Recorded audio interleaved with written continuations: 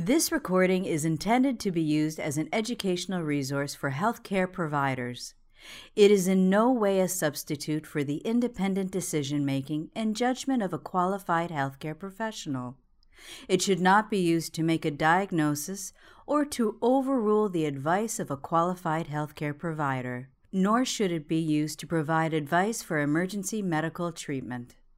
AV Nodal Arrhythmias by Christine LaGrasta. Welcome to today's module on arrhythmias. My name is Christine LaGrasta. I work at Children's Hospital of Boston as a pediatric nurse practitioner. Rhythms originating in the atrioventricular or AV node include junctional escape or nodal rhythm and junctional ectopic tachycardia or JET. Characteristics of atrioventricular rhythms are P waves may be absent, or if present, they can occur after the QRS complex and are inverted. The QRS complex is usually normal in duration and configuration. Junctional escape or nodal rhythms, the rhythm looks like sinus rhythm but with an abnormal P wave. When the P wave does not look like a sinus P wave, the impulse is not originating in the SA node. The P wave is usually inverted. It may occur before, during, or after the QRS complex. The heart rate in the infant is less than 120 beats per minute, and in the child is less than 70 beats per minute.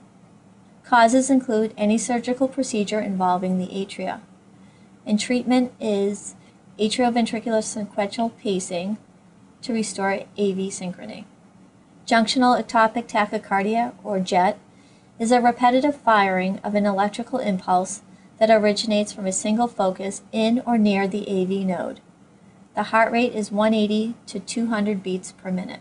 Causes: this rhythm is only seen in postoperative cardiac surgical patients. It occurs frequently after tetralogy of Fallot repair. And treatment focuses on decreasing the patient's catecholamine response to surgery by cooling the patient to 35 degrees Celsius, administering sedation and muscle relaxants, and weaning inotropic infusions such as dopamine and epinephrine.